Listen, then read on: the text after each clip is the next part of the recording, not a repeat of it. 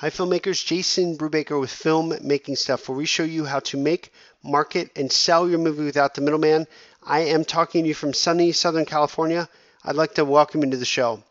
Today I want to talk to you about how to go about choosing the best film project for you. Sometimes knowing how to choose the best film project, it can be incredibly confusing because you want to choose the best film project.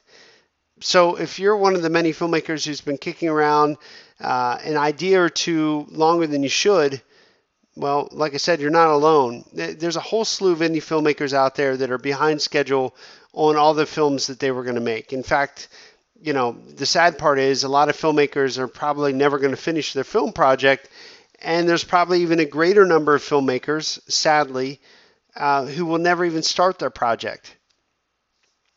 The truth is, for many of us, it's just easier to talk about the things that we're going to do without actually taking action. And believe me when I tell you that I've been there. It's really hard for me to admit this to you, but a lot like you, a lot like a lot of people, I've also procrastinated. I've blown personal deadlines on dozens of projects. And yeah, I could offer you a whole bunch of excuses, right? Outside of all this filmmaking stuff, I'm human. Just like you, I get distracted by my own worries. I get distracted by my family obligations. I get distracted by my bills. I get distracted by, for some reason, the California tax, people that continually send me letters. And then when I call them up and I'm like, hey, you sent me this letter. And they're like, oh, we sent you that in error. I mean, that alone creates sleepless nights, and then you're trying to call them on the phone, and you're on hold, and all. It's enough to make your mind go, just spiral out of control, especially when you're trying to get sleep at night. So if you've had sleepless nights, you're not alone. I'm right there with you. And if you are one of the lucky few that can sleep at nights, kudos to you. Please email me your tactics. But let's go back to the point of all this. A lot of the reason why you're not choosing a film project and you're not taking action is because you're afraid that if you make that film project, even if it's just, you and your dog, right, which is probably the easiest film project you can do, a 1-minute short film about you and your dog, the reason you're not doing it is because you're afraid that if you make that film project and you suck, that your whole career sucks and you're never going to be able to make it. So you would much rather hold on to the idea of possibly making it without taking action than the idea of making something that's horrible that people are going to ridicule you for. Because, putting your talent on the line or finding out that you don't have the talent that you think you need, that can be very scary. You know how I know that? Because I get it. And you know how I know that? Because I've talked with hundreds of filmmakers, and it is a shared experience with all of us. Here's the deal. Whatever project that you decide to work on this year, 2 years from now, you're going to look back on it and you're going to hate it. Even if you think it's brilliant right now, you're going to hate your projects. You're going to hate every one of the past films that you've ever made. And the reason why you're going to hate it is because you've grown past it. Because you're growing as an artist, because your standards are rising. So whatever you think is good today is going to suck tomorrow. So my philosophy is you better damn well just grab a camera, go out there and make something. Go capture something. Don't wait around for everything to be perfect because it's never going to be perfect. I always go back to that question I continually ask, and if you've been listening for a while, you know what it is. Given the resources I have right now, what is the film I can make this year? Got an email the other day.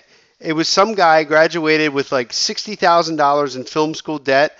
And, I get it. I have a ton of friends that have gone to film school, and right now they're, they have some debt. But on top of it, the thing that really hurts me is the fact that this filmmaker is saying, I can't make a film because I don't have $20 million. And my film school taught me that I need $20 million in order to make a film and to quote unquote do it the right way. And this is where I go back to, thank goodness for guys back in the day like Robert Rodriguez, who wrote Rebel Without a Crew. If you haven't read that, you got to read it. I mean, that guy, he didn't even have digital technology. He couldn't go down to Best Buy and just buy a $2,000 camera that produced cinematic results. No, he had to actually shoot on film. He had to get that film processed. He had to get that film transferred to video. And then from there, he had to conform it with sound. And his audio recorder, whole separate recorder, not digital, everything analog. Look, I started my career working in film. I saved up all summer to buy an Aeroflex 16 millimeter BL camera with a couple rolls of film, and it was the same exact thing for me. It used to be very, very hard to capture images. Now it's a lot easier, but yet filmmakers I talk to are still making excuses. And if you're one of the filmmakers that's making excuses, it's because you're afraid that you're not good enough. So do me a favor, forget that. Go back to what I said earlier. Whatever you make this year, I guarantee you're going to hate it in 2 years, and that's because you're improving. But the fact of the matter is, you will never, ever improve unless you put yourself out there, unless you go to the gym and work on working out. That's a metaphor, by the way. But my point being is, you're not going to improve until you take action. So I'm going to leave you with this. It's the tagline, and you'll see it on a lot of my websites, but the tagline is simply this: take action and make your movie now. My name's Jason Brubaker. This is a Filmmaking Stuff podcast down here in sunny Southern California, and I appreciate you listening to the show. If you have questions, shoot me an email, jason@filmmakingstuff.com, and I'll talk to you soon.